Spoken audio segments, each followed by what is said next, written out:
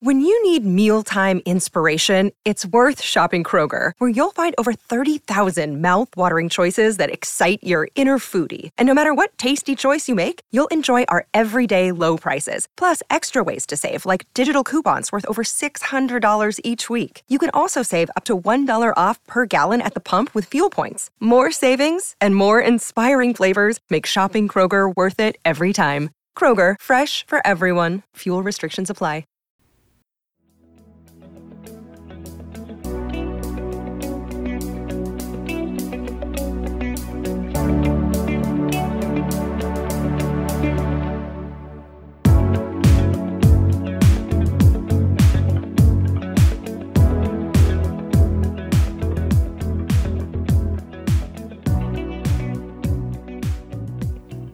This is the decision point. Just 1 week, no decision point. Where is it? Is the show off the air forever? Of course not. Of course not. Anand's here. We were just hiding. We were hiding. Hibernating, right? We taking in all the week 1 overreaction so we could get to the week 2 overreaction. We were hiding. We were hiding under our desk, hoping that something that we said this summer would materialize. And now we have a few things. We have a few things materializing. Thank God.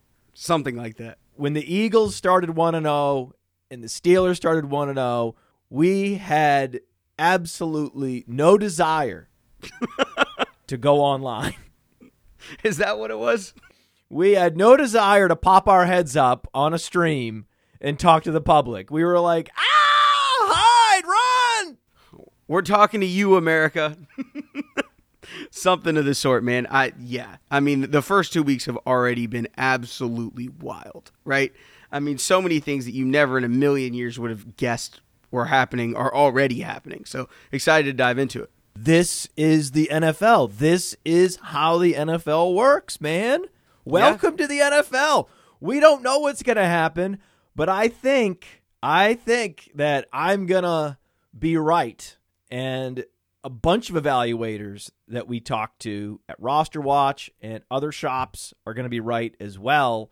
Most notably, Thor Nystrom from NBC Sports Edge, who came on and took a flamethrower to Zach Wilson. And then you look up, and all Mac Jones is doing is taking care of the football and keeping his team in the game so they have a chance to win week in, week out. And all Zach Wilson is doing is imploding in front of our eyes. If you had to guess, the Jets are sitting at that number 2 pick once again. They're on the clock. Do they push the button on Zach Wilson if they could do it now with all this hindsight? No. And I think the unfortunate part about it for Zach Wilson is he really was one of those superstar potential, right? But developmental prospects. That you needed. He needed time. He didn't necessarily need time against Bill Belichick in week 2 with not the greatest roster around him, right? Like he's not going to look good there. And Mac Jones did enough and looked really good the first 2 weeks. They're not asking him to do too much. They're very much building stuff around him. And this was going to be a mismatch from the rip. Like, I don't think anybody thought Zach Wilson was going to look good against New England. The part that I'm concerned about is he doesn't even look like he knows what he's doing. Like, it's not even like he's processing things, you know? Like, Herbert looked bad, really bad against New England last year. And, I mean, everybody looks bad as a rookie against Bill. It's just what he does.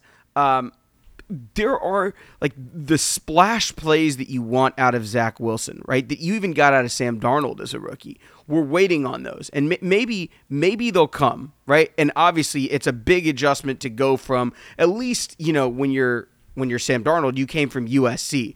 That the Pac-12 is a level below the SEC, but it's not BYU, right? Like, Zach Wilson's O-line at BYU was probably as good, if not maybe even better, relative to competition than his Jets line is. So I'm not ready to hit the panic button yet, but I think that when if you're the Jets, you've got to sit there and think, holy shit, maybe we should have gone the route of bring in a veteran and let him sit. because that's kind of where I'm at with this is how do you expect a kid that's the highest level of competition was at BYU to come into the NFL and deal with Belichick and Flores and Josh Allen in his division? Good luck. Yeah, he hasn't even played the Buffalo defense, and they look better than both Miami and New England. Yeah, and I mean, I have no idea why you would throw him out. Like it's one thing if you think he's ready, but it's painfully clear to anybody that he's not ready and you just didn't want to have a backup plan. He might just stink. He might just stink because I keep wondering, when are we going to see it? When the wrist flick. Remember the wrist flick? Everyone's like, "Oh, this wrist flick!" Like he's scrambling around and then he flicks it. He goes like this with his wrist. He does the wrist flick. And the ball just goes perfectly the other direction across the field, 60 yards directly into the wide receiver's hands, and he scores a touchdown easily every time. Why don't they just draw up a touchdown on every play? Isn't that what he does? This is how good he is. Why? I don't understand what's wrong with the Jets offensive coordinator. Why aren't they calling these touchdown passes that Zach Wilson's so capable of at every level of football? Even though we've never seen him beat a good defense in his entire football life. His entire football life has gone by, and he and his mom have yet to beat a quality NFL defense. Just one. A quality defense at any level. Not just the NFL. A quality college defense. And high school, maybe he beat one of the best high school defenses in the state, wherever he's from. Maybe he did that. And congratulations, Zach. Congratulations. None of this is justification for the second overall pick. No. With Trey Lance on the board and Justin Fields on the board and Mac Jones. And San Francisco's deciding between, we're going to go either Mac Jones or we're going to go Trey Lance. We have to decide, floor versus upside. And then they both look good, by the way. The Jets are just YOLO. The Jets should have been having that same discussion. It should have been Fields, Lance, Mac Jones. Because the thing is, the Jets can't afford to miss again. That's right. They can't. They just punted Darnold. Right. Who looks so much better than Zach Wilson. It's crazy. So let me get this straight. You give up Sam Darnold for a second rounder in order to use your number 2 pick on Zach Wilson, who is a lesser prospect than Sam Darnold. And Sam Darnold himself was not even an impressive college prospect, but at least he was more impressive than Zach Wilson. Oh, but the 10 rushing touchdowns. Yeah. Is he a real Konami QB? I thought I was sold on this upside of Zach Wilson as this athletic rusher, right? This mobile tactical scrambler with the wrist flick, that he is like a more athletic version of Aaron Rodgers. This is what I was sold. I was sold by big media that that's what Zach Wilson is. And I'm looking up and I'm like, this is the same guy that was at BYU who had 10 seconds to throw and was just out there playing backyard football. Like he was the star of the Truman Show. He was the star of his own television show. The whole production of the BYU game revolved around getting Zach Wilson enough time to complete a touchdown or to part the seas so he could run 40 yards for a touchdown. No matter where Zach Wilson is on the field, we're just going to try to engineer a touchdown for this kid on each and every play. And it worked for a period of time. And it's funny, that's not how the NFL works. The NFL doesn't work that way. No. The whole production of the game is not engineered to make you look good, Zach. No, it's not. That's not how the NFL works at all. I mean, you've got to fight your way through a lot of it, but I'll go back to something I said on a prior episode. The biggest problem with having a really, really, really like top echelon talent quarterback is because they've gotten away with every throw at various levels of football, they think they can get away with it in the NFL. And you'll see it early and earlier in guys' careers if they have less starts, which, Zach Wilson got thrown into the fire day one. Do we know what he is right now? No, we have no idea. We have no idea if these are Peyton Manning growing pains or if they're you're going to flame out in year 2. It's just the thing that scares me about Wilson is they're going to ask him to do everything and he's going to try to do everything.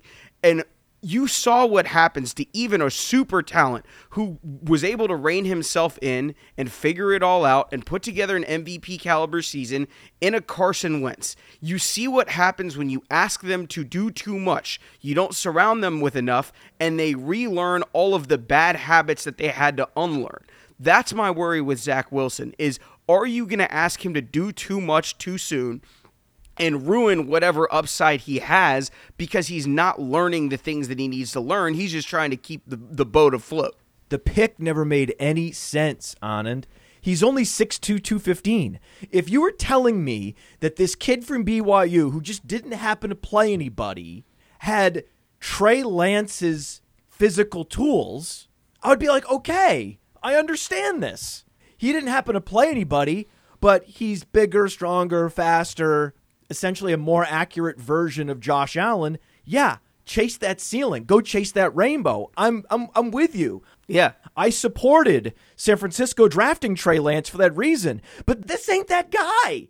He's not an impressive prospect. He's not physically impressive in any way except this goddamn wrist flick everybody talks about that we saw at BYU when he had 10 seconds to throw. And now I don't know. I haven't seen it. I'm waiting every game. I'm looking at the play-by-play logs trying to find one of those wrist flicks, and I can't find one, man.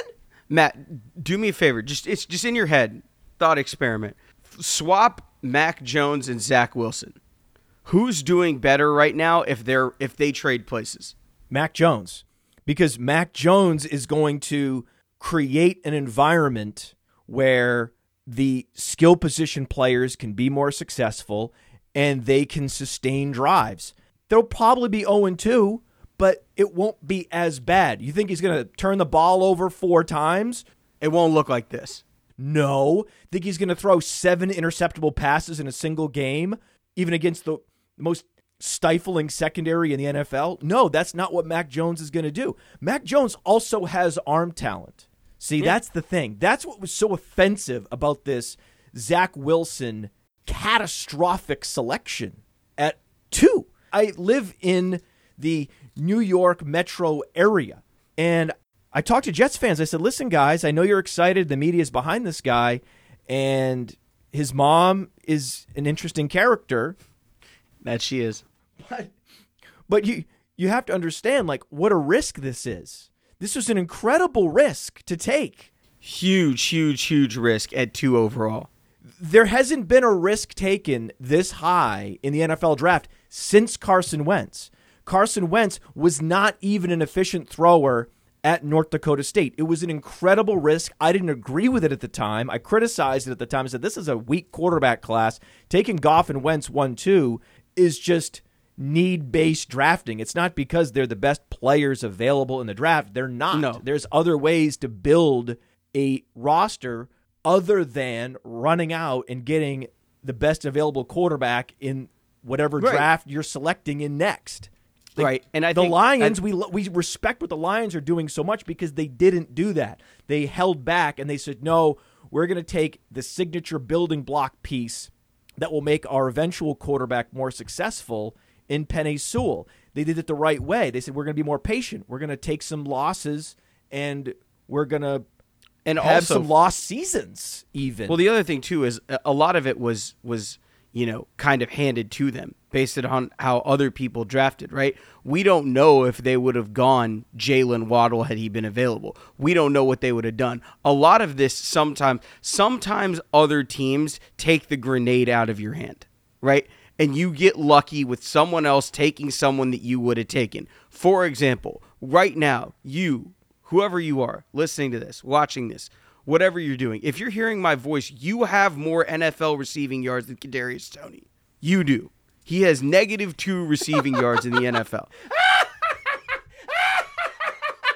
And you think that we're delusional because we believe, honestly, sincerely, that we could run NFL teams better than some of these general managers. And I give you Exhibit A, Kadarius Toney.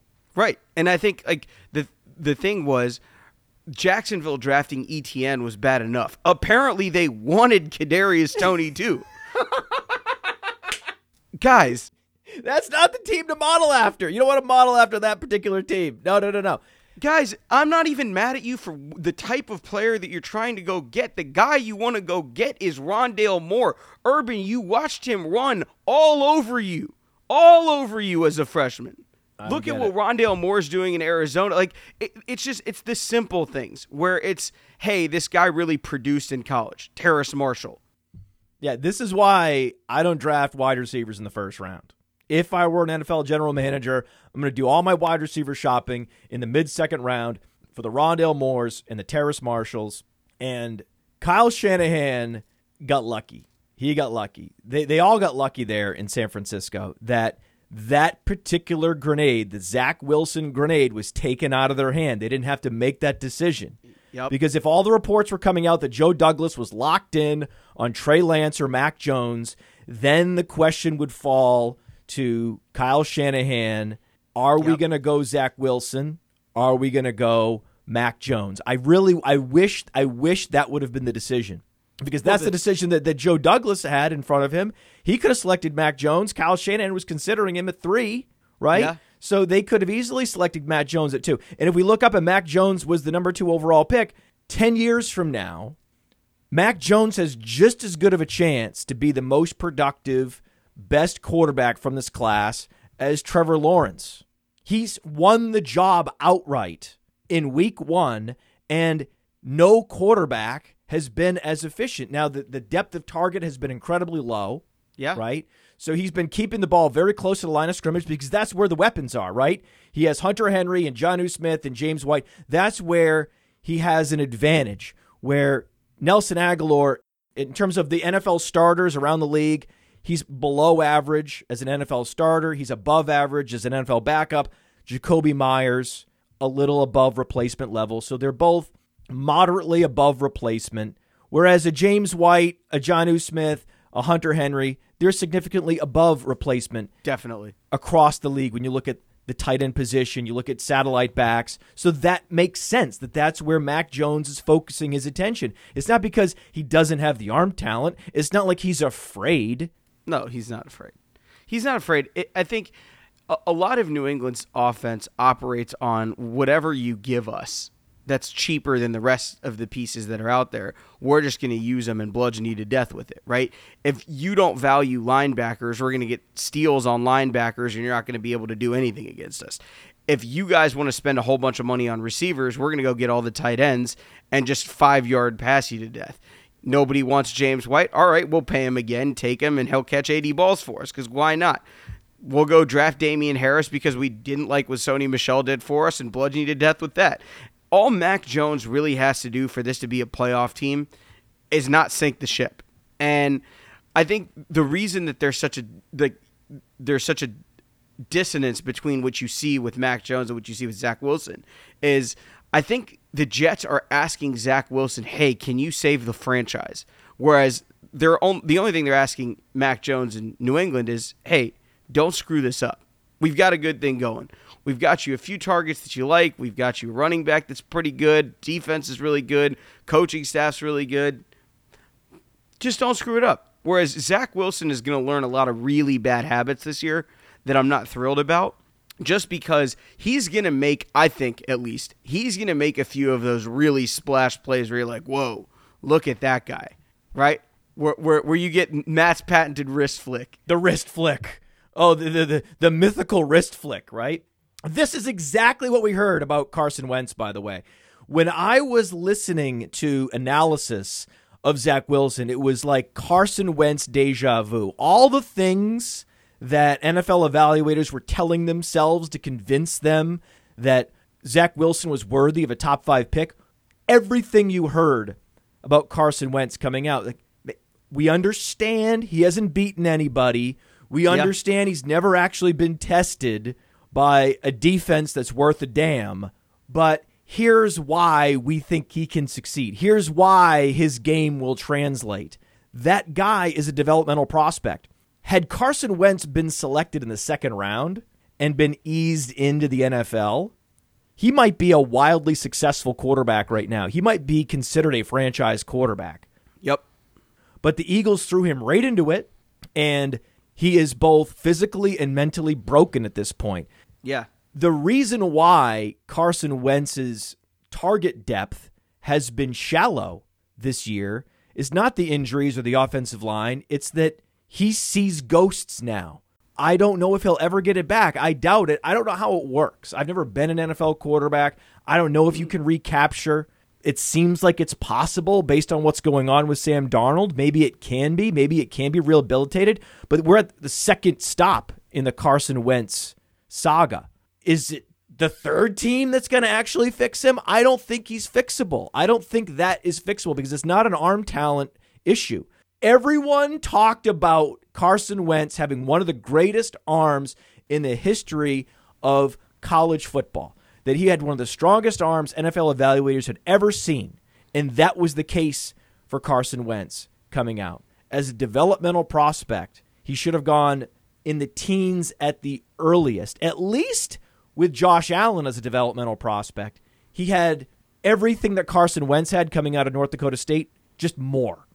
More of it. Just bigger, stronger, faster than Carson Wentz. So if you're going to take Josh Allen at 6, 7, 8, if you're evaluating all these prospects fairly across years, that means Carson Wentz at best would have been picked in the late teens.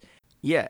And if you're evaluating Zach Wilson objectively, that's where he should have been selected. There's been a whole history of quarterbacks that had those tools, that hadn't played anybody, and were essentially black box prospects where you don't really know what you're getting.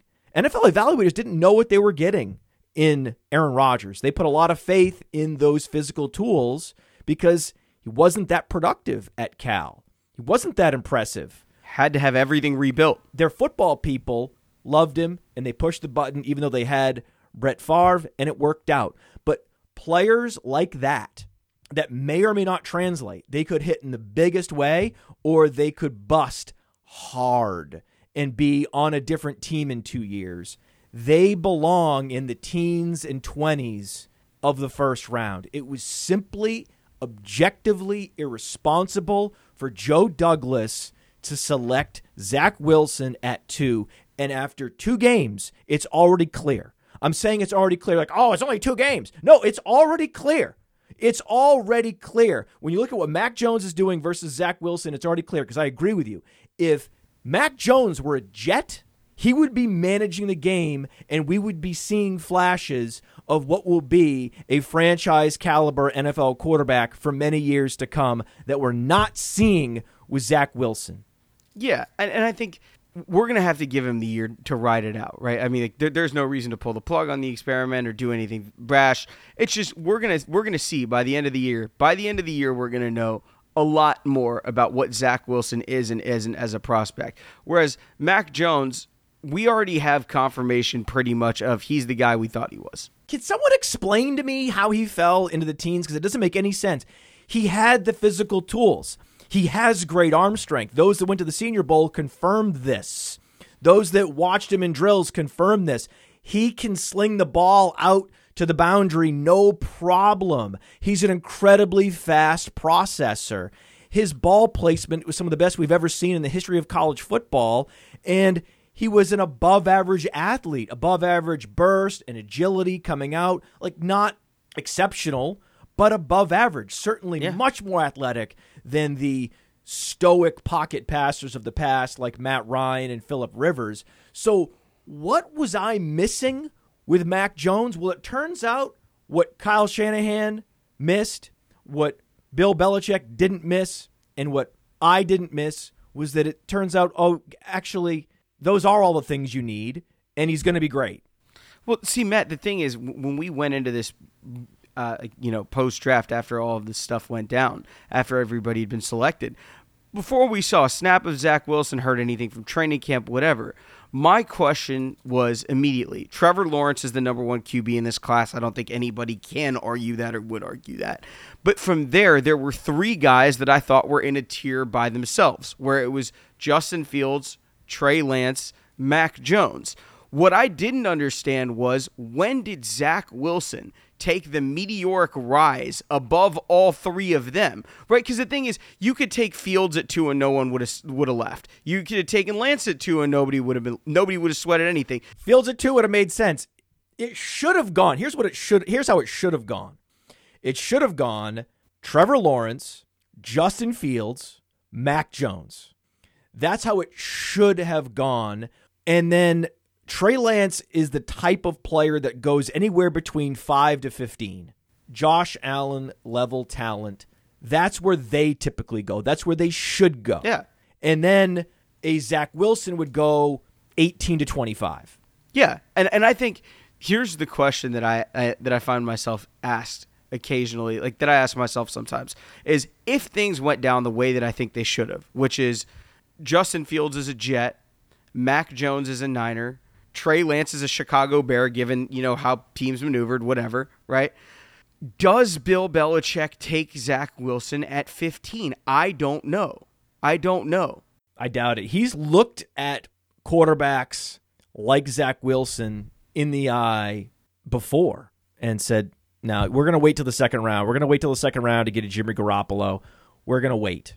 Because the thing is, that's my question, is if Zach Wilson somehow landed at 15 and is sitting there for New England, I don't know that that's auto smash that they take him, right? Whereas we were all sitting there saying if Mac Jones somehow falls to 15, they're going to take him and it doesn't matter who else is on there. Well, we know that Bill Belichick's best friend is Nick Saban. Yeah. Like they go and hang out at each other's houses every offseason. Yeah.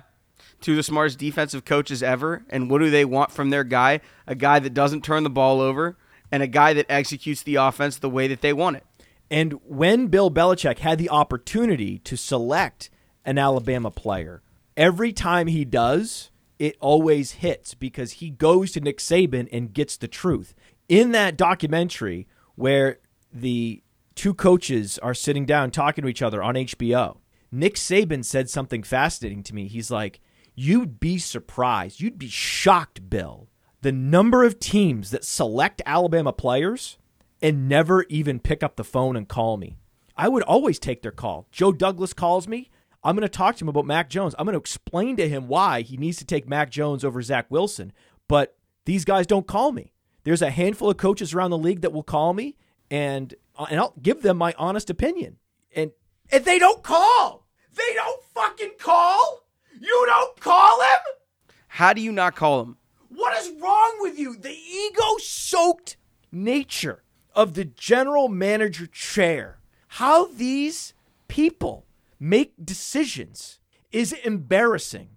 It's embarrassing how ego-soaked they are, because if they would just infuse some modesty and some empathy into the process, they would go out like super forecasters do and ask as many people who have touch points with these prospects about them and understand them in a deep way heading into the draft. But they don't. They just get on the clock and these fuckers improvise. They just improvise. They've never even talked to Nick Saban about this player, and they're just going to push the button on him. Like, are you insane?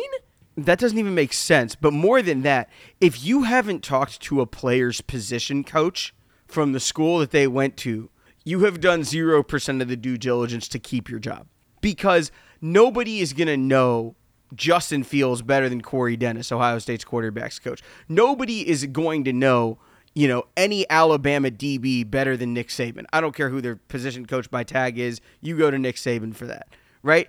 If you're worried about any of the, what are you doing if you don't reach out to these people and find out, all right, you hear all of these things about these prospects. And remember, you're grading out 300-400 guys a year, right? But if you're considering a first or second round pick on somebody, for the love of God, you really have to do your homework on who they are, what they're doing, how they're going about things. It's so hard for me to think that casually, you're just going to go up there and be like, we think he's good. We scouted him. We're good. We're going to take him in the top 10. That's how arrogant they are. You know this. You know the level of self-confidence to the point of arrogance that these leaders of men can have and sometimes do acquire over time. I think it's an acquired condition. Well, maybe it's confirmation bias, maybe? I think it's acquired over time. I think if you have enough yes men, enough sycophants around you for enough time, eventually you start believing it. You start believing what the reporters are saying. You start believing all the praise, and the criticism starts to melt away. And you look around, and suddenly there's not a single person that you trust that will give it to you straight. That is a dangerous place to be, man. That is a very dangerous place to be. And a lot of these NFL general managers and executives, they find themselves in that place, and it's hugely damaging. Think about John Gruden. Guarantee John Gruden, Mike Mayock, never had a conversation with Nick Saban about Henry Ruggs. Guarantee it. Guarantee it. Because had they had that conversation, they would have selected Jerry Jeudy. You know it, right? It's clear. They didn't. They just saw what Ruggs was on film and what their scouts were saying and thought, hey, we're infallible. We know more than everyone else. We don't need to talk to Nick Saban. Nick Saban has his own biases. We know these players. We're going to go ahead and select Henry Ruggs. And it's like, bruh, I'm sure you could have called him and he would have told you, that doesn't make any sense. I would not do that. Jerry Jeudy is a much better player. And not just if you need a deep threat, Jerry Jeudy also has speed. He can play that role. So What are you doing? I think a big part of it, right, is the Raiders are a weird organization and they just take their guy, which is, to me, I don't want to necessarily call it the worst approach that I've seen, but it's up there. Where it's just, hey, we like this guy and we think he's a top 5 prospect, even though most people have him in the 50s. You know, you're going to lose a lot of accrued draft capital over years and even over a single draft doing things like that. And the heartbreaking part about it, if you're a Raiders fan, is your team is pretty good. Like, they're not horribly, horribly far away from making a consistent playoff push. It's just the offense has been good enough. The defense has been so bad that it really doesn't matter how good the offense is. And the fact that they haven't done anything really to address that other than, hey, we're going to take our guys early in drafts, you cannot keep whiffing on first-round defenders. And I don't just mean whiffing in terms of, hey, like, they're probably third or fourth round talents that we took in round 1. I'm talking about guys that aren't even on your team anymore. Like, you can't consistently miss on defense that often and expect the offense to just stay as good forever. It's that fallacy that we were talking about where everything is as good as you think it was last year and then everything else gets better. It doesn't work that way. Something's going to get worse. Something's going to get better. It's why, when we were talking about this earlier, it's why we said there's a cautionary tale about Tampa Bay, right? Everything worked out perfectly last year. Health worked out perfectly. There were not really as much competition within the division as they thought there would be. There's a lot of stuff there that's going to change this year.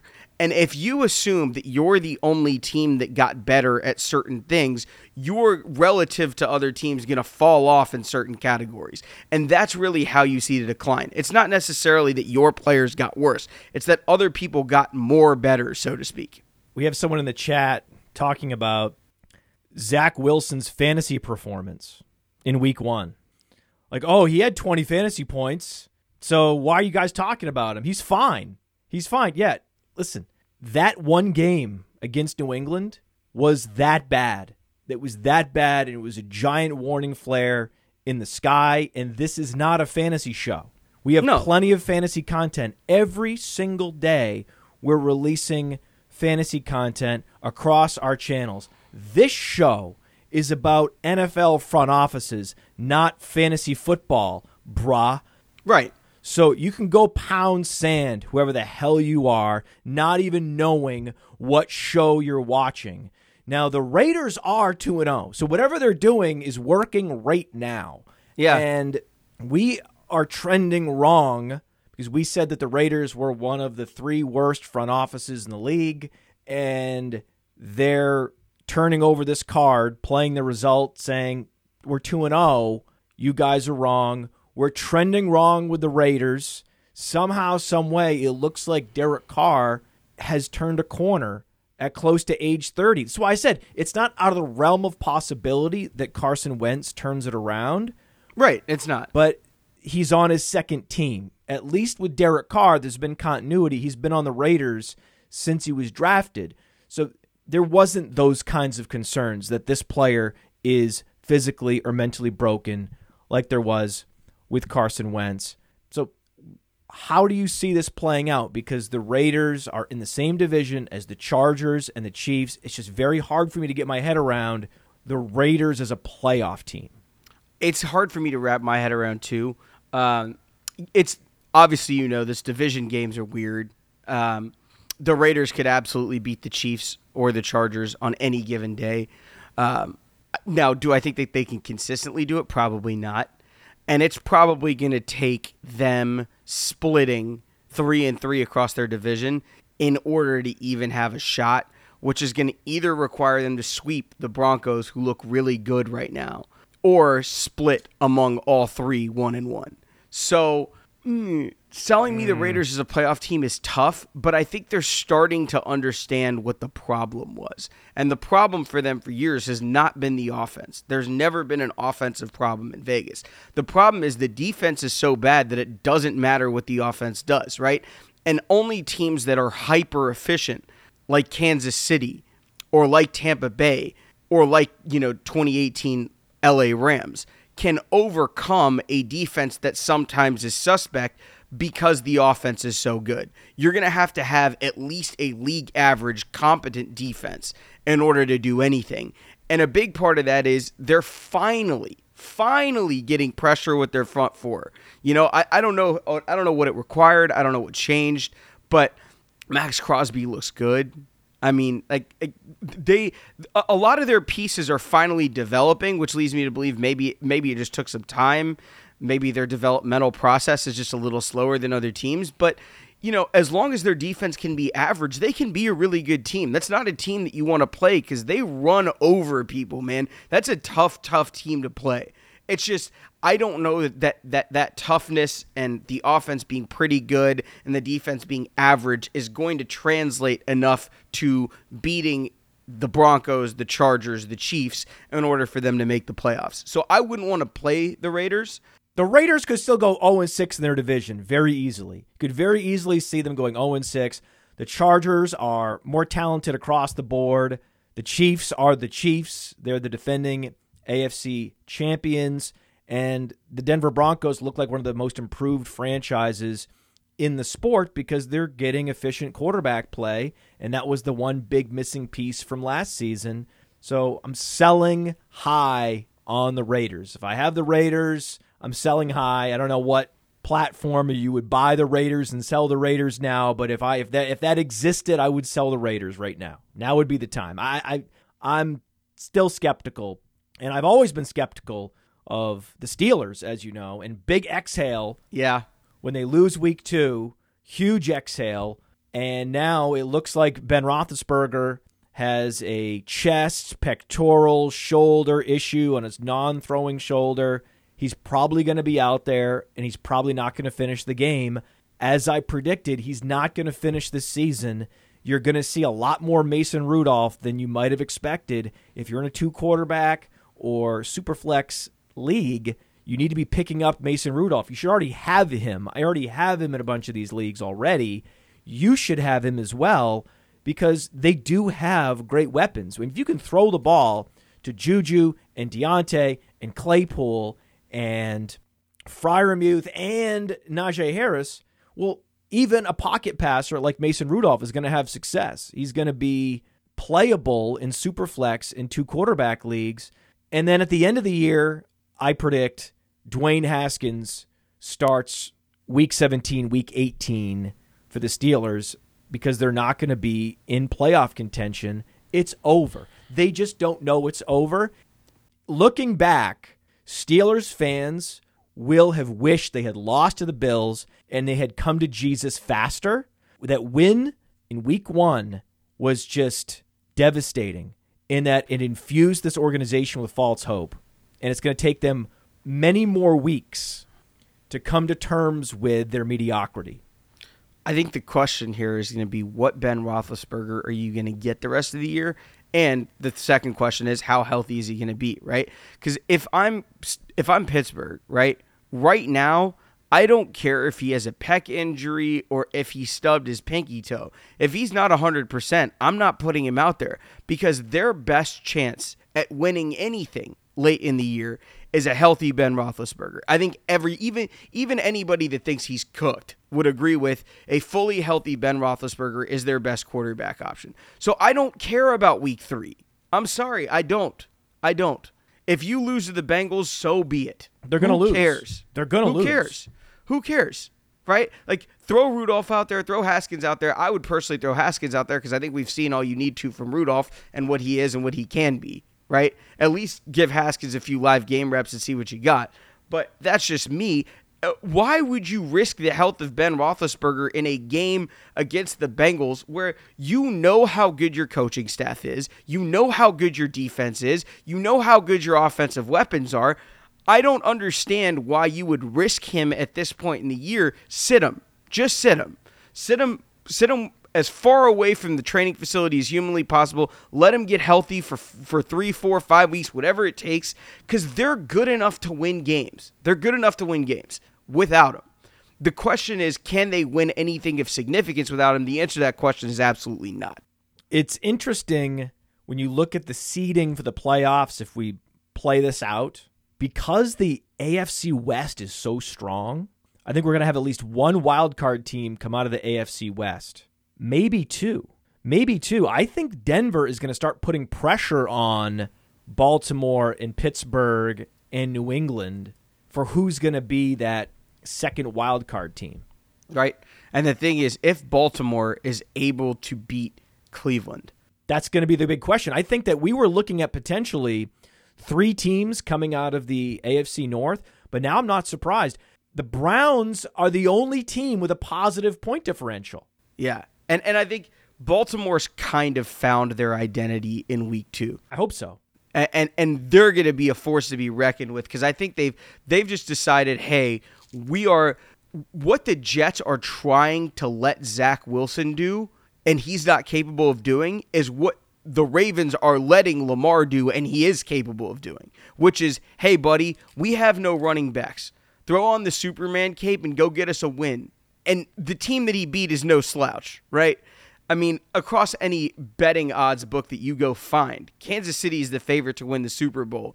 There was nobody in their right mind picked Baltimore down to their 4th running back with a litany of injuries across the entire roster. Nobody had them in that game, much less winning.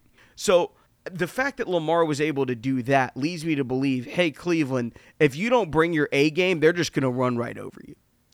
They're just going to run right over them, right? And Cleveland, to me, early on, like preseason, Cleveland, to me, was the team that I thought had the best roster in the AFC.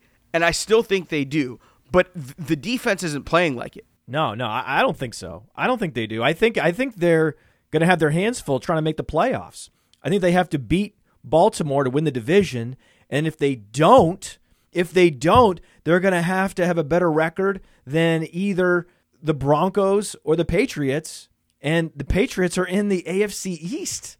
So they've got 2 games against the Jets, and they've got probably going to beat the Dolphins next time they face them.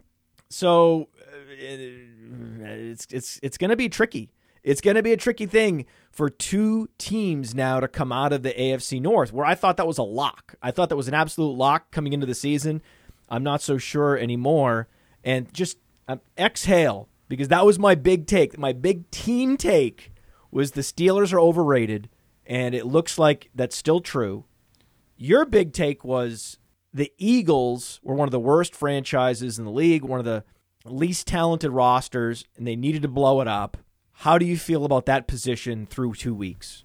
Jalen's played better than I thought he would. So first and foremost, Jalen's been better than advertised. And their O&D lines, when healthy, can push people around. And that's what they did to Atlanta. They abused Atlanta. I mean, that was just a mismatch from the word go. Are you sure Jalen Hurts has played better than advertised? He's been disappointing for me. He's missed my expectations for him, I can tell you that. So the thing for me is, like, I'm not necessarily worried about fantasy production or anything of that matter. It was more so, like, can you make the throws on third down when you need to throw, right? Because that's kind of the barometer between are you a mobile quarterback who's a spot starter versus are you a quarterback who's mobile? There's a difference, right? Like, we found out that Lamar Jackson is a quarterback who's mobile. We found out that Kyler Murray is a quarterback who's mobile. Tyrod Taylor early in the year kind of started to look like a quarterback who's mobile instead of just a spot starter.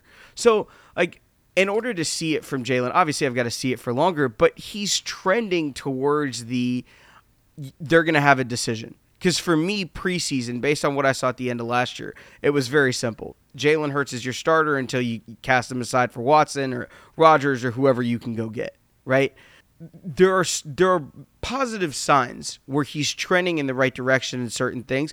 I think it's just going to be a wait and see. I still don't love Philly. I really don't think that they're going to compete for much of anything other than the division because the division is so bad. You're not favoring the Eagles aren't going to have less than a 7-point spread against any playoff team in the NFC or maybe even the AFC, right? Like, I just don't think that that's a very good football team yet. They showed a lot more than I thought they would, and Atlanta's hapless. Listen, I know this is the problem. Look who they faced. San Francisco has one of the worst secondaries in the league. That's their Achilles heel. They don't have any corners. Neither does Atlanta, one of the worst secondaries in the league. So if Jalen Hurts is going to go face two of the worst secondaries, and we're going to look up, and he's outside the top 24 quarterbacks in total passing yards, and his deep ball and his pressured completion percentages are both below 40%, I'm worried. What is he going to do against good defenses? If this is what he's doing against bad secondaries, how is Jalen Hurts going to look against a quality secondary? That's my concern. So when I look at these first 2 weeks in context with Jalen Hurts, I'm not sure if he's a backup quarterback with mobility, if he's Jacoby Brissett, or if he's Lamar Jackson. I don't know. I hope he's closer to Lamar Jackson. I hope so too. We'll see. Man. This is a take that I desperately want to be wrong about. I want to be wrong about this because the only things that I've ever heard about the kid are that he's a super hard worker, he's an ideal teammate, he's a locker room guy, just everything you want in a quarterback except for production on the field, right? So that's what we're waiting to see. Everything else we love about the kid, right? Raved about at Alabama, at Oklahoma. Like there's nothing character-wise, toughness-wise. None of those questions exist with this kid, where they do exist with other guys. Pretty much what we're waiting to see is, can he be an efficient passer when he's forced to pass? That was the barometer for Murray. That was the barometer for Jackson. That was the barometer for Michael Vick. If you're even Cam Newton, can you be... Josh Allen confirmed it last year that he can deliver. Right. Can you be enough of a passer? Because you don't have to be Aaron Rodgers. You just have to be enough of a passer that on 3rd and 8, when you have to throw, you can. That's what we're waiting to see. That's all we're waiting to see. I need to see it. Other than that, I think thus far he's been all right. He's been all right. He's been okay. In context, he's been just okay. Unfortunately, our favorite general managers together are 0-4. Rick Spielman, 0-2. In fairness, they've given up as many points as they've scored. It's been unlucky, missed field goals, bad luck. They could be easily 2-0, right? The Colts, Carson. Oh, man. Chris Ballard, does he have a plan? What's his plan, man? Tell me Chris Ballard has a plan, because this was supposedly a top 3 general manager in the league. Anand, tell me he has a plan. He's got to have a plan, right? And I don't know what the plan is, but if the plan is Carson Wentz's plan, 1A, 1B, 1C, you're asking a lot of a guy who did not look good last year, who you traded quite a bit for, more than anybody thought you would trade for him. Is this just the most well-disguised tank season? Maybe. That's the hope. Because this is not a playoff team. And if you're not a playoff team, if you can't be first or you can't make the playoffs, be last. Be last, man. Come on, Chris, be last. It could turn out that he really is just a master genius guy, and they finish bottom 5, and they draft one of the best quarterbacks in college football. Who do you think are the 3 best quarterback prospects heading into 2022? People keep giving me Spencer Rattler. I refuse to entertain that just because everything that I've seen of him leads me to believe that that's not somebody that I love as a prospect. So I'm going to exclude him. The 3 guys that I really like right now: Malik Willis at Liberty, whole lot of fun to watch. Carson Strong at Nevada, really, really, really interesting. But my number one guy, the guy that I'm caping up for ride or die, is Matt Corral at Ole Miss. Because he's good. The fun is so much fun, Matt. You can't corral this guy. No. See, the thing is, Anand, you can't corral him. No. He's got a lot. He's like supreme Carson Wentz. Everybody's some version of Carson Wentz. Right? The ridiculous is so ridiculous where you're like, oh my God, how? How did you do that? And the bad is, Matt, you had a dump off for 20 yards. Why are you throwing 60-yard lasers to the other team? He's so exciting, and I want to see what happens the rest of the year. But those are the 3 guys that I'm watching: Willis, Strong, and Matt Corral. So those 3 I really like. They might say, hey, you just described Zach Wilson.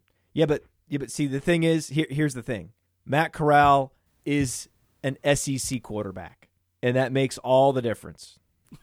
He did it to Bama last year. Yeah, that makes all the difference. Now, we were right about Dave Gettleman. So far, the Giants are 0-2, and they look abysmal. They really could have used Rashawn Slater. Dave Gettleman picked the worst possible spot to trade down when you need that left tackle and you have one available to you, a franchise anchor left tackle. That's actually not the time to trade down. I'm open to trading down at every opportunity except when Rashawn Slater is within your grasp. It's just there, falls to you. Just like if the Patriots had traded down with Mac Jones on the board, that would have been catastrophic. 99% of the time, the move is trade down, but in those particular instances, you stay and you draft the guy that can help your team, not Kadarius fucking Toney. When will the Giants move on from Gettleman? I would hope at the end of this year, because there are promising signs. Like look, really? The job of a GM is to assemble talent. The Giants roster is just talent bereft at all over the place, right? The O-line needs help. The quarterback's not very good. The running back is generational, but how much does that matter? Your receiving core is pretty good. Well, Daniel Jones has played well. Played well relatively. In the context of having no protection, I think he's played pretty damn well. Right. But the question is, are you going to pay him a boatload of money? Do you feel good about doing that? Because if you drafted him in the top 10 overall, what you're telling me is we believe this is a second, third, fourth contract guy. And right now, what Daniel Jones is the best running back for the New York Football Giants. That like more than anything else. Poor Saquon Barkley, man. Daniels is taking off with the damn thing. And like, look, Sterling Shepard looks pretty good. Darius Slayton looks pretty good. Oh, come on. It's just sell me something about the New York Giants that I love.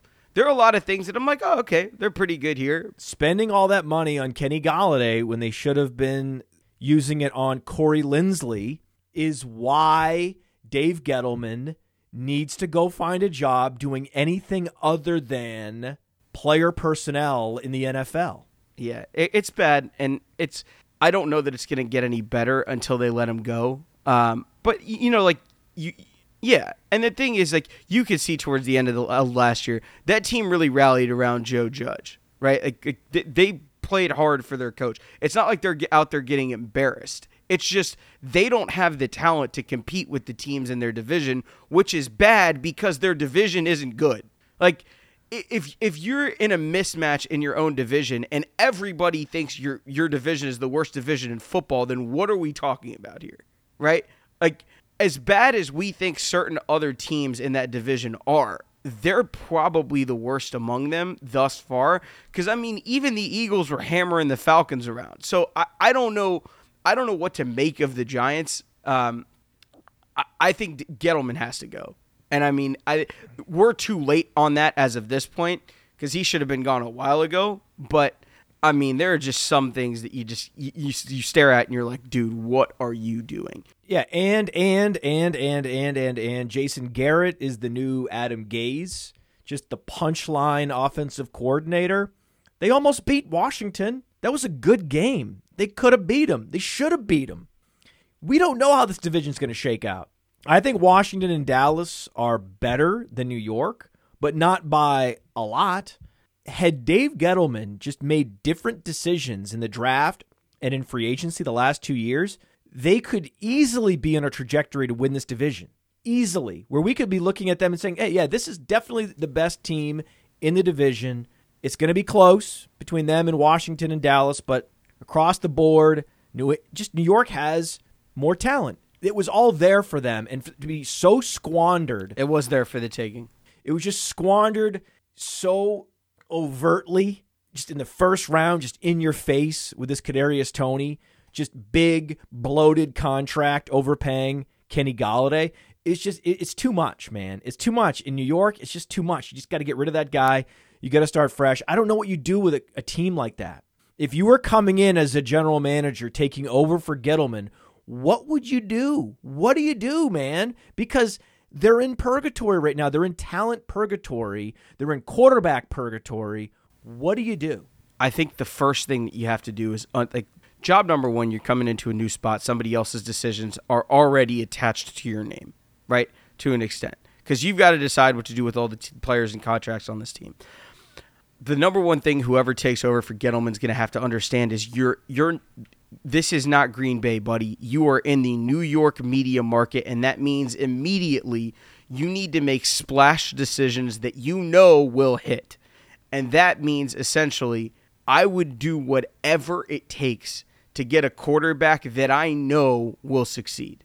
No, see, that's wrong. See, I know that that's the pressure that they face. But you have to have a leader that has the job security to say no to that pressure, to push back against that pressure, to say, no, we're going to be bad for a couple years. Be honest with the New York media. See, the thing is, you need to give members of the media more credit that they appreciate straight talk. If you explain to them, this is how we're going to build a franchise that's going to endure, not microwave a 9-8 record, they will give you the benefit of the doubt if you provide the rationale and that you lay it out clearly that, hey, we're gonna wait to take a quarterback and we're gonna build this thing. Right. And you show that mutual respect, right? The members of the media are so used to being talked down to, like they are now with Jason Garrett in particular.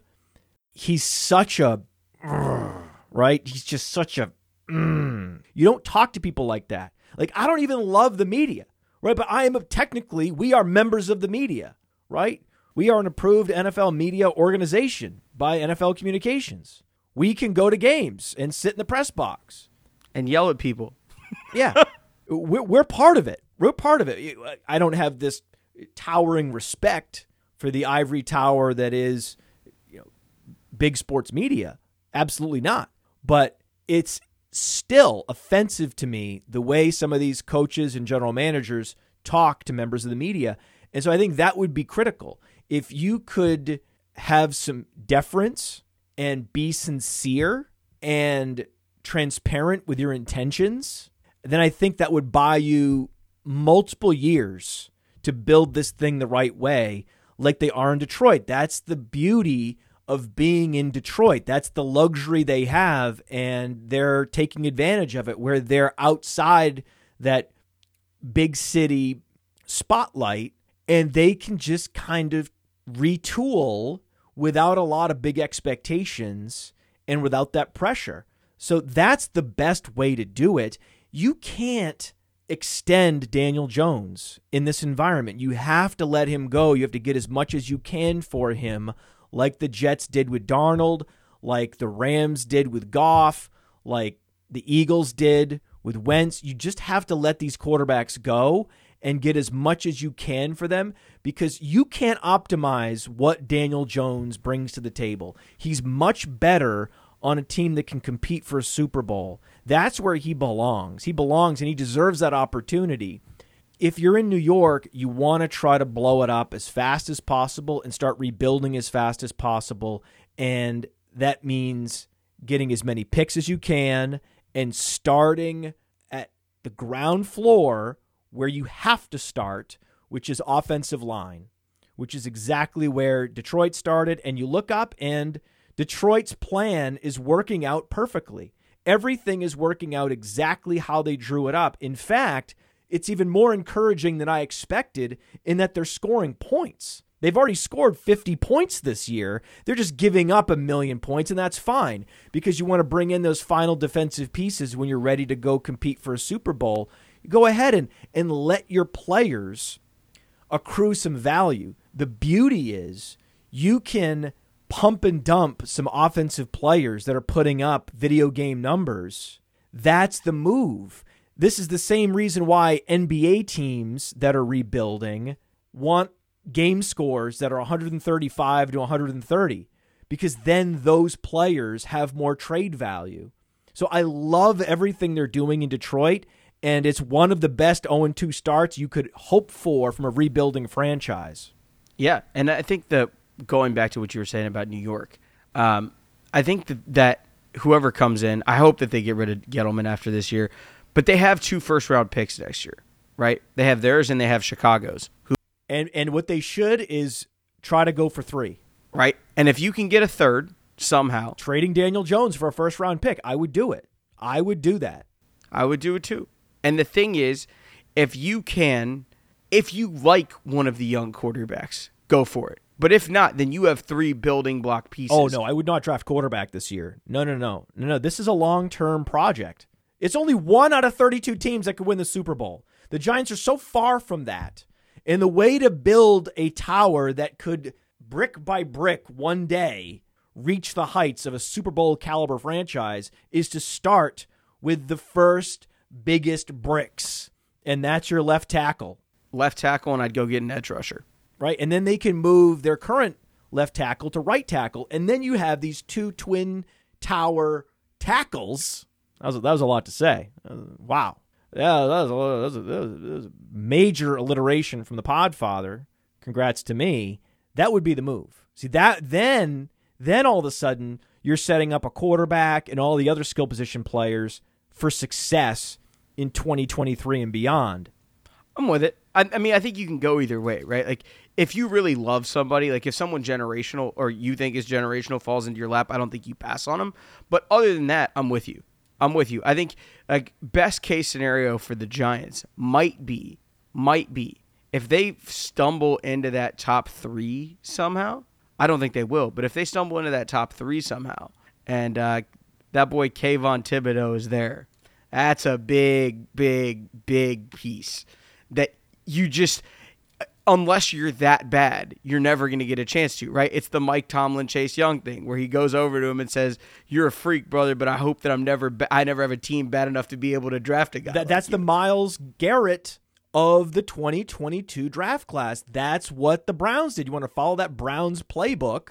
Well, that's what they did. Before they drafted a quarterback, they selected their cornerstone edge rusher to anchor the defense. If they could get Kayvon Thibodeau and an offensive lineman, you're looking pretty good. That would be great. It doesn't even have to be a left tackle. You can keep Andrew Thomas at left tackle and draft a right tackle in the middle of the first round. Whatever, man. Whatever. But that's the way to do it. Offensive and defensive line. Invest in the offensive and defensive line and trade Daniel Jones and get as much as you can for him and start an honest, transparent rebuild. The media will respect you and will give you the latitude if you show the deference and the transparency. But so few of these NFL dictators will do that. They're not capable. They're just not capable of it, Anand. You know it. I know. You know it. You know these guys. I think a big part of it, too, that you have to understand is NFL GMs are hearing everything, right? Like they're hearing everything from everybody, and a big part of it is you got to tune all that noise out and figure out what works for you, because you've got to have a unified vision, head coach, general manager, owner, Your vision has to be shared for what you want to do, which is why if you pick and choose, right, if you replace one part of the puzzle, so to speak, they have to fit in properly, which is why I think Judge might be the guy. We don't know. I don't think he's been given a super fair shake yet because the roster really isn't that great. He's kind of doomed, by the way. He's doomed because of when he took over, he won't make it to see the fruits of the next rebuild. No coach is able to survive that number of consecutive losing seasons, even if the team is out in the open not trying to win. He will be scapegoated. He will not make it to the end of that tunnel. Because the thing is, at the end of the day, what you're talking about with the rebuild is more of a GM problem than it is a coach problem. It's not Joe Judge's fault that he doesn't have the guys to go beat other teams, right? It's like we talked about before. The GM's job is to assemble the roster. The coach's job is to get whatever the maximum potential out of that roster is. And I think that Joe Judge has the capability to get as much out of this roster as just about anybody else. Sure. It's just the roster isn't good. So I don't know what you're expecting of him. I think that the right way to do this is you get rid of Gettleman and you bring in somebody that understands fundamentally how to build a team, and you just let them run with it. That's a given. That's a given. And then you have to open up something I like to call a calendar. You open up the calendar and you circle the date that you want to start to be competitive. Realistically, this team wouldn't able to be competitive until 2023. Well, in 2023, James Bradberry is going to be 30. And by that time, Saquon Barkley will be multiple years past the age apex.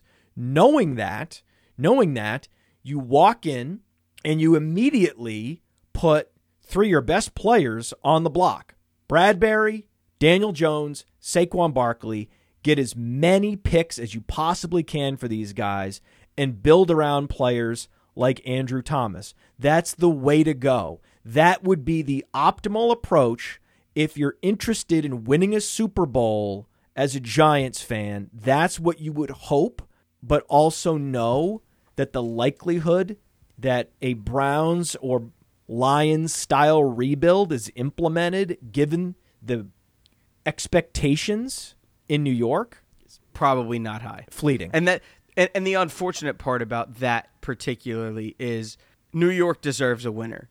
And God knows it's not going to be the Jets.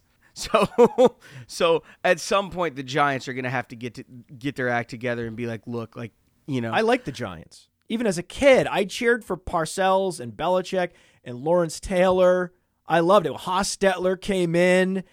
I love it. Anytime a backup quarterback can come in and have this fairy tale run, whether it be Nick Foles in Philadelphia or Jeff Hostetler in New York, I like the aesthetic of the New York Giants, this big blue machine.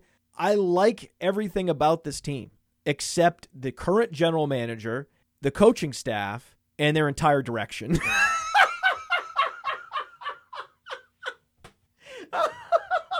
Matt means he loves the gift shop and everything that comes with it, but you can keep the rest as of right now.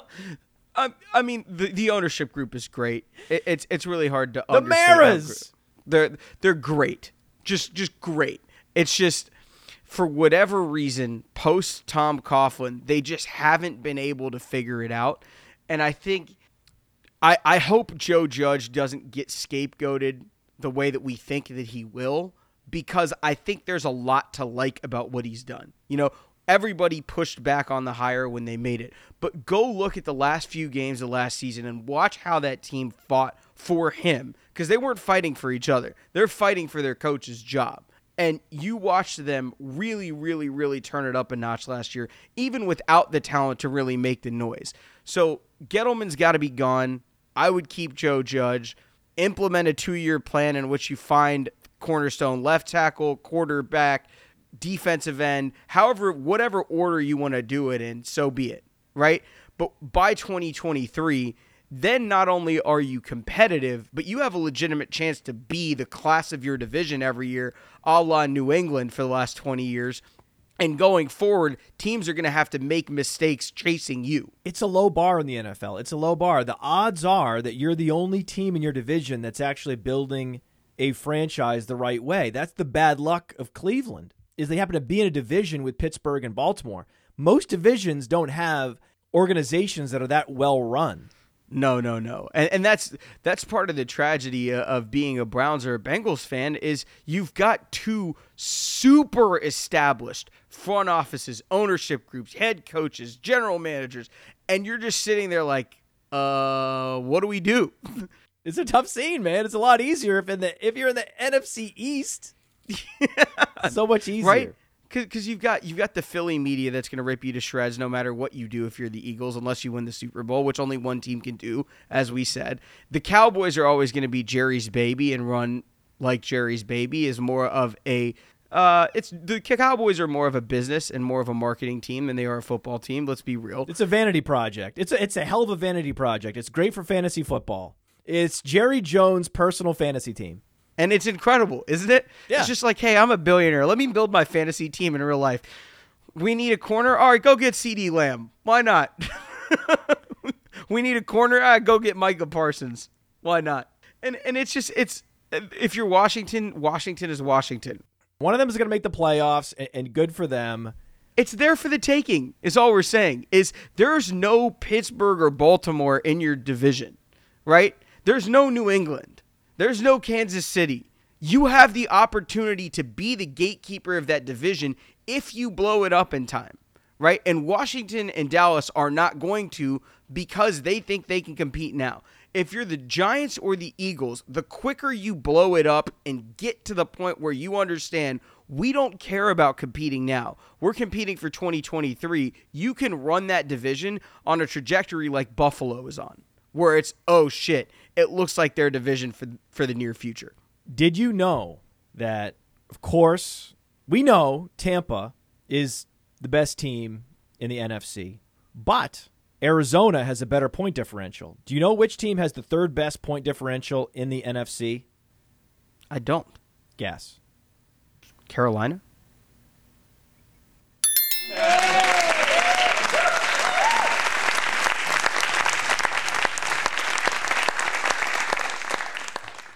You're too smart. You look at the show sheet. You're not like some of my other co-hosts. You knew it. You saw it. They've been great. It's been unexpected, man. I mean, we've so far been big wrong on Carolina. We said, hey, you got to go get Justin Fields. It's irresponsible not to. Now, all of a sudden, J.C. Horn looks like a top 10 corner in the league. Sam Darnold has been efficient. And Matt Rule and Scott Fitterer look smarter than Matt Kelly and Anna Naduri. What do you think of this? Look, I would hope that guys that are paid millions of dollars to do what they do are better than us at it, right? Right? That's the goal. But a big part. Oh, come on, man, come on. That's a cop-out answer. It's not a cop-out answer. The honest truth is, Darnold was thought to be a reclamation project that would take time, right? And it's clear that the Adam Gase theory is absolutely 1,000% real. Ryan Tannehill looks like a different quarterback. Every running back that gets out of there looks like a different running back. Every receiver that was there looks like a different receiver. And now Sam Darnold looks like this. Robbie Anderson looks like this. It's hard to believe how quickly Carolina was able to turn it around. But a lot of credit has to go to that defense, man. Brian Burns looks like a world beater. Like, J.C. Horn looks incredible. That defense is really, really, really good. And now suddenly... Actually, I'm in 2 dynasty leagues where we actually start a defense, and I went out and I bid big in the fab auction bidding, in just submitting free agent auction bids this week to get Carolina because I want them against Houston. I want this Carolina team against Davis Mills. I can't wait. Now, I don't love the game conditions are awful. They're dreadful. You can't expect anyone to score many fantasy points in this game unless it's via a Carolina blowout. That could happen, but probably something closer to like 24-3 where it's just not that exciting. But I have to say, though, this idea of drafting J.C. Horn does make some sense because they were swinging for the fences. This was an upside pick. Incredible size-adjusted workout metrics for J.C. Horn. We're talking about 92nd percentile speed score. We're talking about 96th percentile burst score, best comparable to Jalen Ramsey because he's 6'1", 205 with 33-inch arms. So they just said, hey, you know what? We love Justin Fields, Mac Jones, but you also need great cornerback play and great edge rushers to compete. So we're going to go ahead and get this guy. Eventually, we need to fill all these pieces in to be a championship contender, and we may not get a chance to draft a guy like J.C. Horn again. We're going to go ahead and do it. Yeah, and especially if Darnold is as good as they think he can be, right? The odds that you're in the draft area to select a guy like that again is probably slim to none. I can't believe it. It is easier. I mean, this is something we've discussed on multiple shows. The quarterback position is overvalued in that it's more difficult to acquire a left tackle, a truly game-impacting edge rusher, or a truly game-impacting cornerback. Right. Those guys almost never come available. I mean, Arizona was so lucky that somehow, some way, Chandler Jones got on the wrong side of Bill Belichick. That's the worst player personnel loss, other than Tom Brady, the Patriots have experienced the last 10 years. Imagine if they had Chandler Jones. Oh my God. Yeah, I and it just goes to show you, right? Like, nobody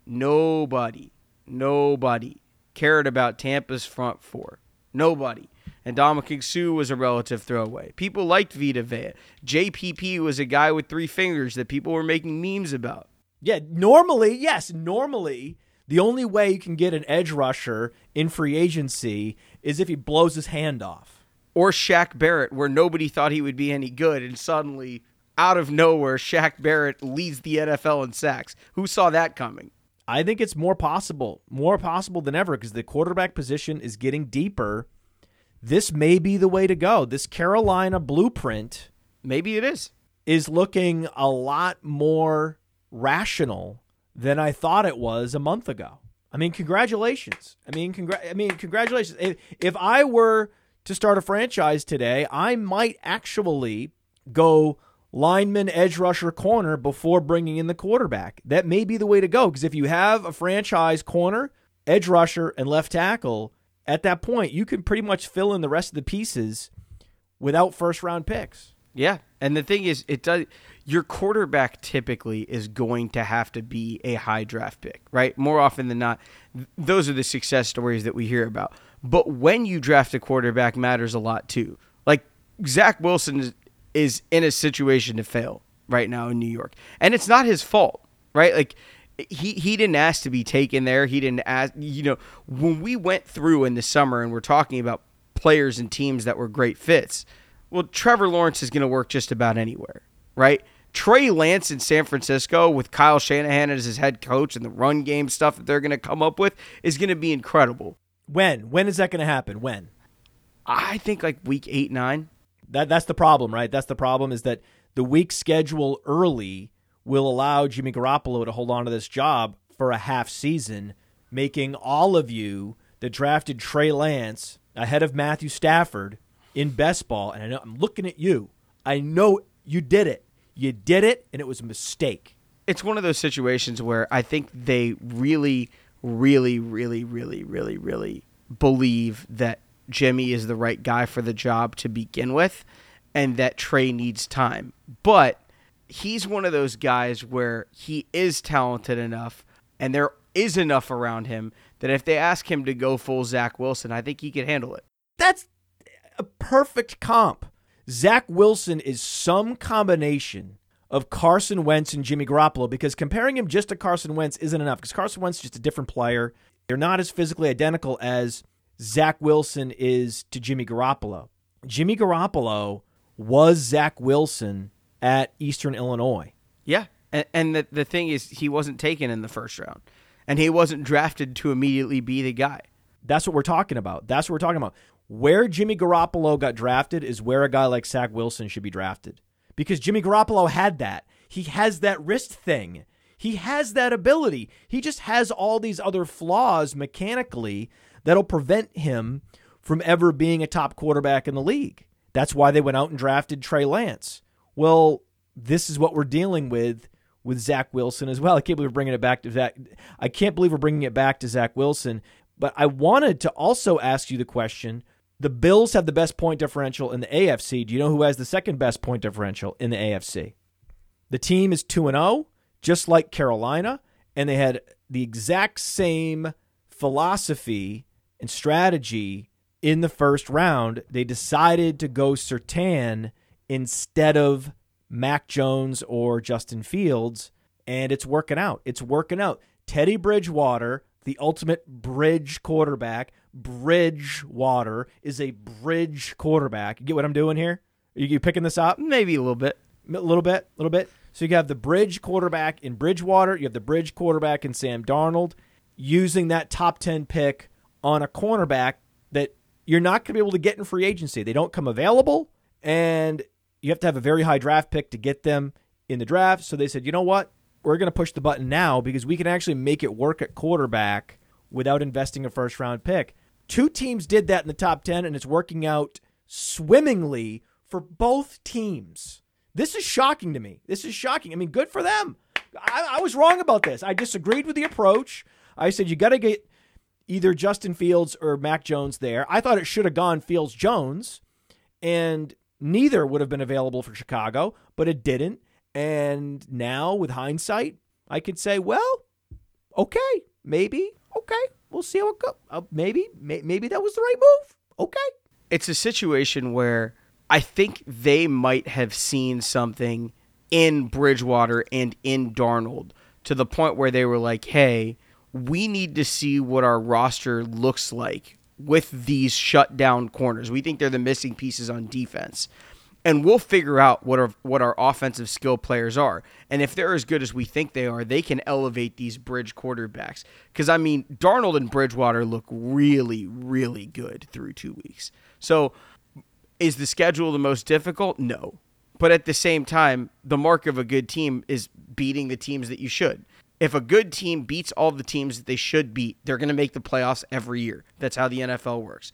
There's a reason we have high turnover. It's because there aren't a lot of really good teams. I am highly anticipating the possibility that Carolina and Denver make the playoffs. I want to see what it looks like. I want to see what, because I remember the run that Nick Foles went on in the playoffs 3 years ago with Philadelphia, and it was just fun.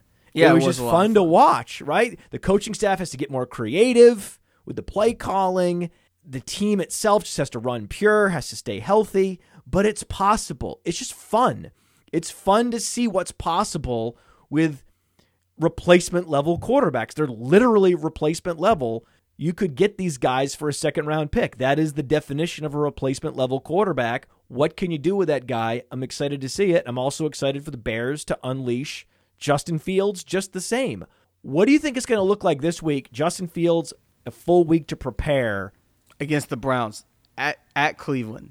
It's a tricky situation. I wouldn't ideally thrust him into that spot, but it's what's happening. It's what's happening, and I think this is just my thought process, and I haven't heard anything refuting this, but I think the plan was always start Andy Dalton through week 3, and if Justin's ready, week 4, let him go. Because you didn't want him to play at L.A. to be his first start against Ramsey and Donald. That's a lot to ask.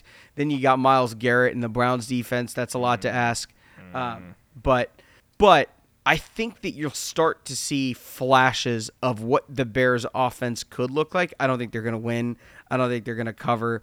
I think that Cleveland's just better than they are, especially going on the road. Like that's a really tall ask of a rookie quarterback to do. They might get blown out. Yeah, but I think you'll see flashes of what the Bears offense can be with him in there. And I think you're going to walk out of there if you're a Bears fan and saying, okay, at least I know the future is good. We didn't draft Trubisky 2.0.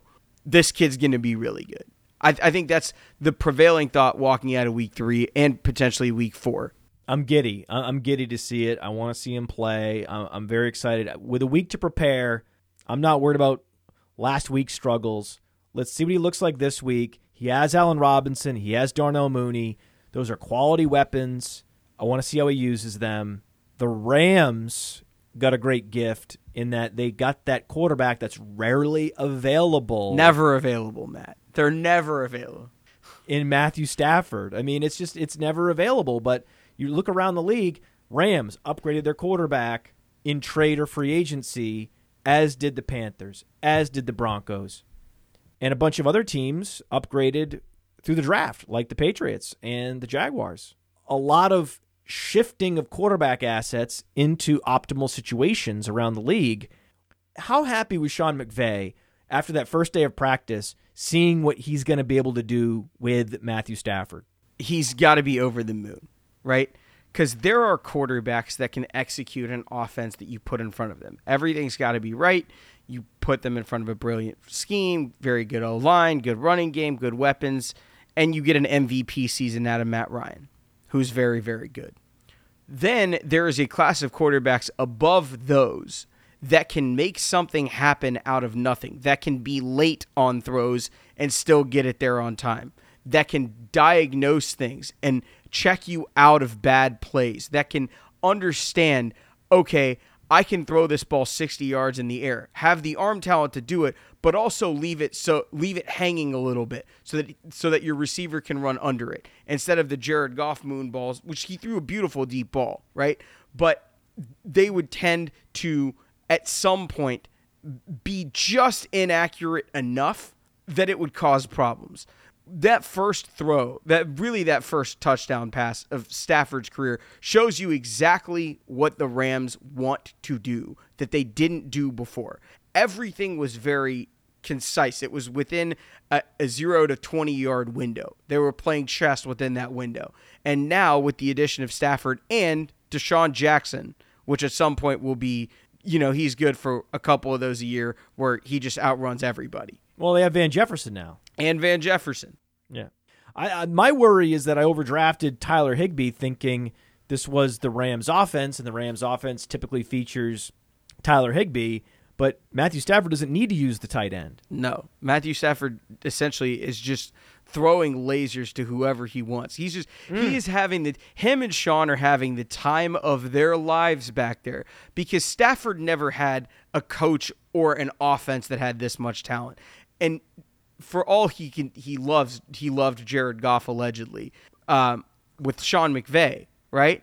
It's got to be day one of practice. You're sitting there and you're like, oh my God, my quarterback can make every throw, literally every throw, right? Like, I mean, there are some throws that Stafford makes with the sidearm, just throwing absolute missiles 30 yards down the field where you're just like, how many guys can do that? 3, 4, maybe, and we have one of them, and all it cost was Jared Goff and picks? What? Like, Matthew Stafford doesn't come available. Everybody knows Matthew Stafford's really good. The question was, is he elite? Is he just really good, and is he a guy that fills up the stat sheet, or is he elite? Through 2 games, I think you have your answer. The larger takeaway is that quarterback talent has never been more available outside the NFL draft. The Broncos and the Panthers recognized this and decided to forego quarterback at pick 8 and 9 in what looked to be blunders. Now we look up and we see, maybe quarterback supply has reached a level where teams can get away with not drafting them in the top 10. It's crazy that we're in that place potentially, but through 2 weeks, we're trending in that direction, which makes me wonder what Atlanta's going to do moving forward. Because Atlanta has stumbled into this rebuild, and then you look up, and they're down big in the second half, and they're running the ball, Anand. They're not even trying to win. Are they now officially out in the open tanking? Or is it too early? It might be too early to call it a tank, but it's absolutely a rebuild that they didn't want. It's a rebuild they didn't want.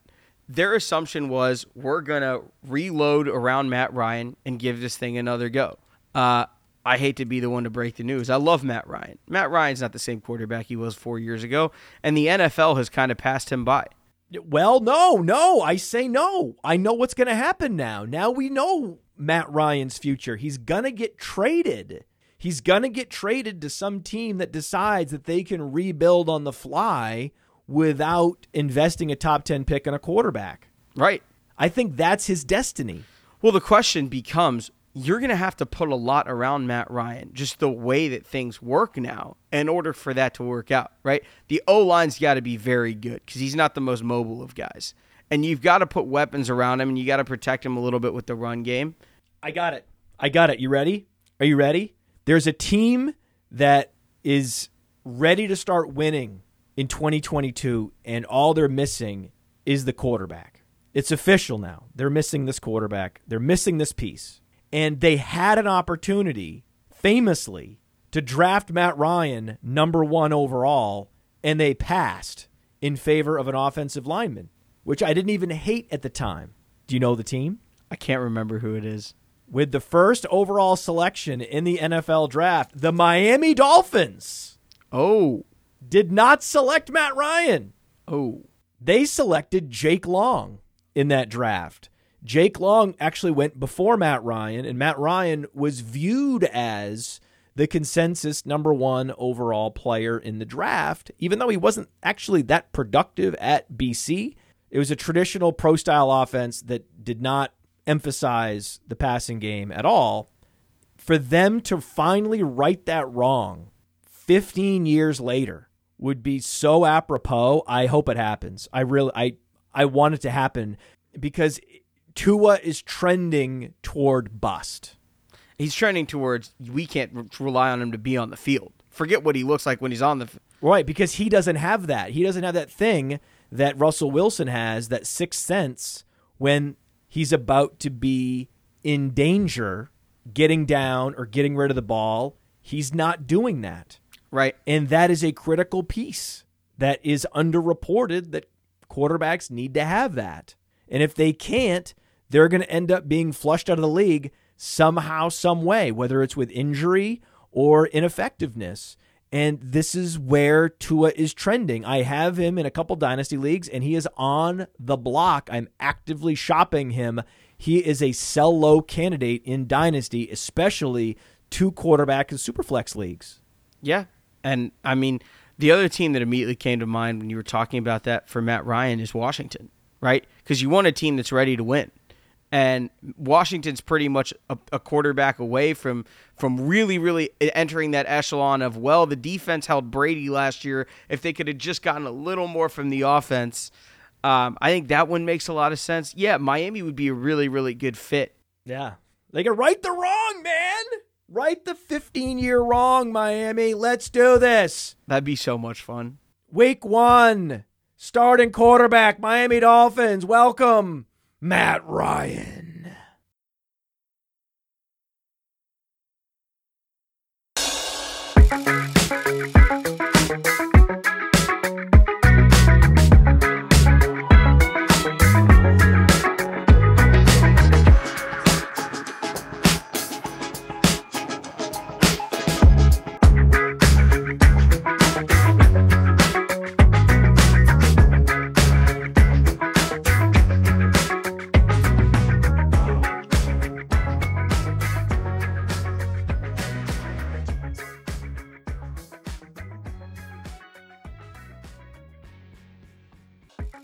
Week 1, starting quarterback, Miami Dolphins. Welcome, Matt Ryan.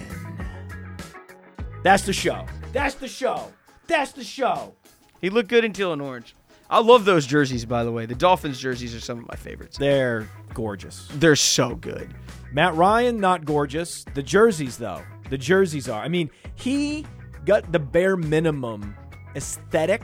He got the bare minimum from that Atlanta aesthetic.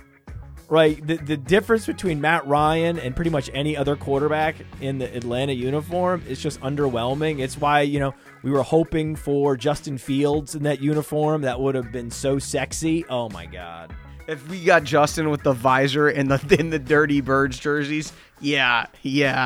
I love those jerseys. We just need someone else in those jerseys.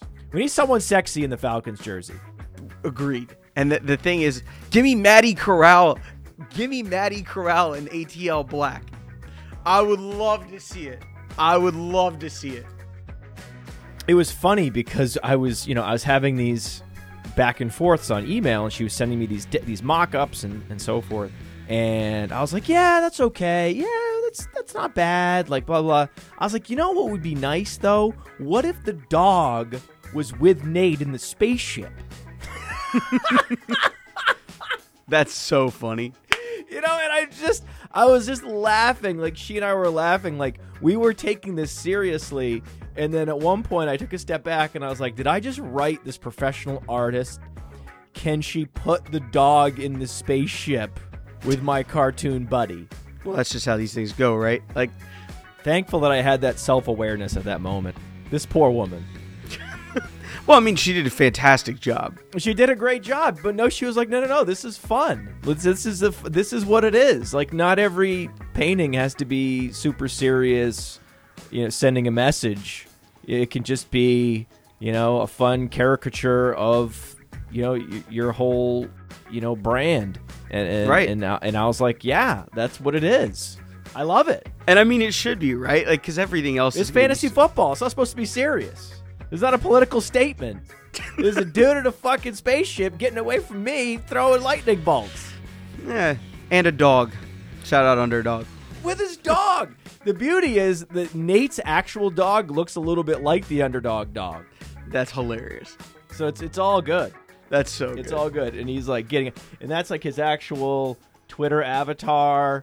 And but he looks like a bad guy. That's just, it's too good. It's too good. Especially the way you're oriented right now, where it looks like something's coming out of your head. I know. It's something else. It really is something else. You know what I want to do? I want to do something crazy today. I want to pull up something we don't go to enough. We're going to pull up the standings. Oh, interesting. I think we pull up the standings. Our favorite GMs have started off on the wrong foot. Yeah, not ideal. Your guy, Chris Ballard, 0-2. My guy, Rick Spielman, 0-2. Yeah, not good. We didn't like the Raiders. They look all right. We shit on the Raiders. They look all right. They just needed an average defense, man. We've been saying. Seattle is somehow in last place in their division, which is crazy. New Orleans is going to have to tank. You think they're going to have to tank? If they're actually not good, we don't know what they are. We have no idea what they are. If they're third place in their division and they're in transition and they don't have a quarterback and they're over the cap and all these things, it's going to be a tough sell. At some point in midseason, they're going to have to figure out what they want to do. That win against the Packers may have been the worst thing that could have happened in New Orleans. It might have delayed them coming to Jesus on what they really are. Yeah, and I think that the fact that they just gobsmacked, they went around pretty much fucked up Green Bay is like you don't see that very often, right? Like, you don't see that happen to Green Bay unless you're a Super Bowl caliber team. They're very, very weird. Anytime you have that much talent on a team, you can steal a week like that. But man, it's hard to evaluate them when it looks that good. Sean's gonna go after Jamel Dean this Sunday, I think. So. I hope so. Oh, I mean, that's got game of the year potential. You think? Yeah. I was thinking the other game is the game of the year potential. Chargers-Chiefs. Oh, I think that one's up there too. Oh my God. We get that one twice. Oh my God.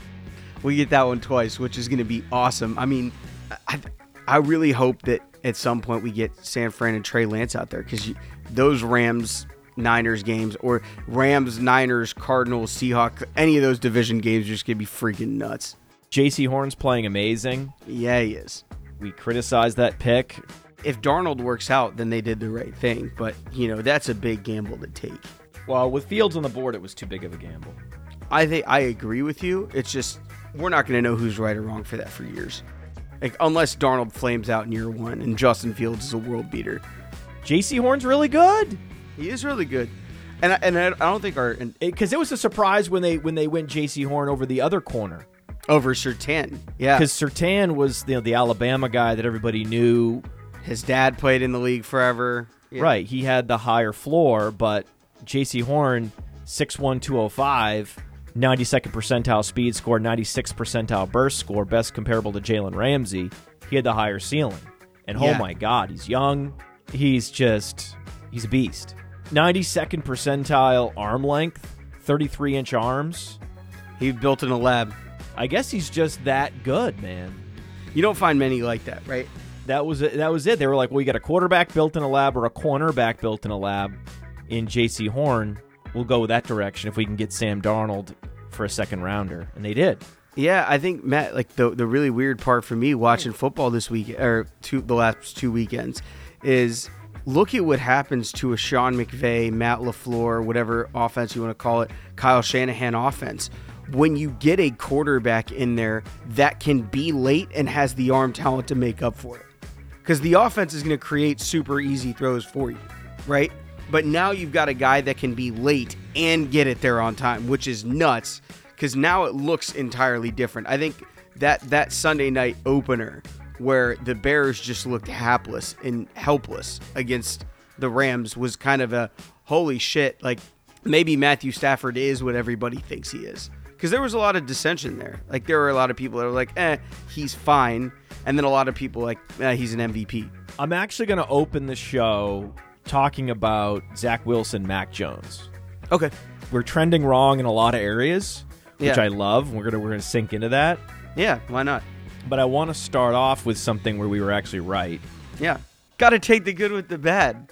Mac Jones is good. So we'll just get it started. We'll do our thing. Okay, go for it.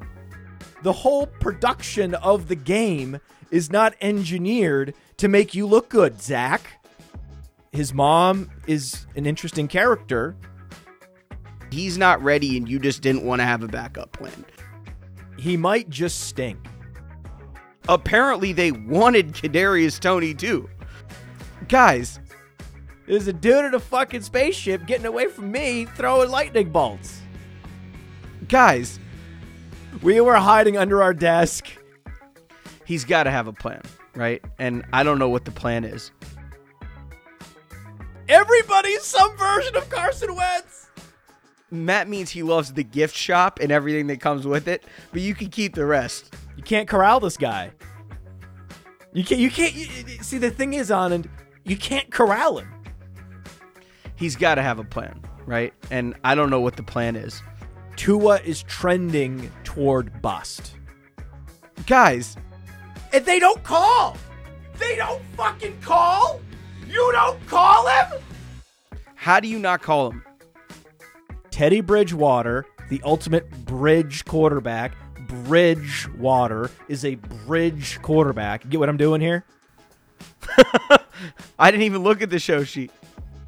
Yeah, normally, the only way you can get an edge rusher in free agency is if he blows his hand off.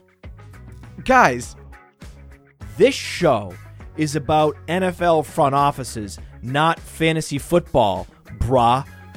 If you're Washington, Washington is Washington. See, the thing is, Anand, you can't corral him. If you're Washington, Washington is Washington. It's Jerry Jones' personal fantasy team.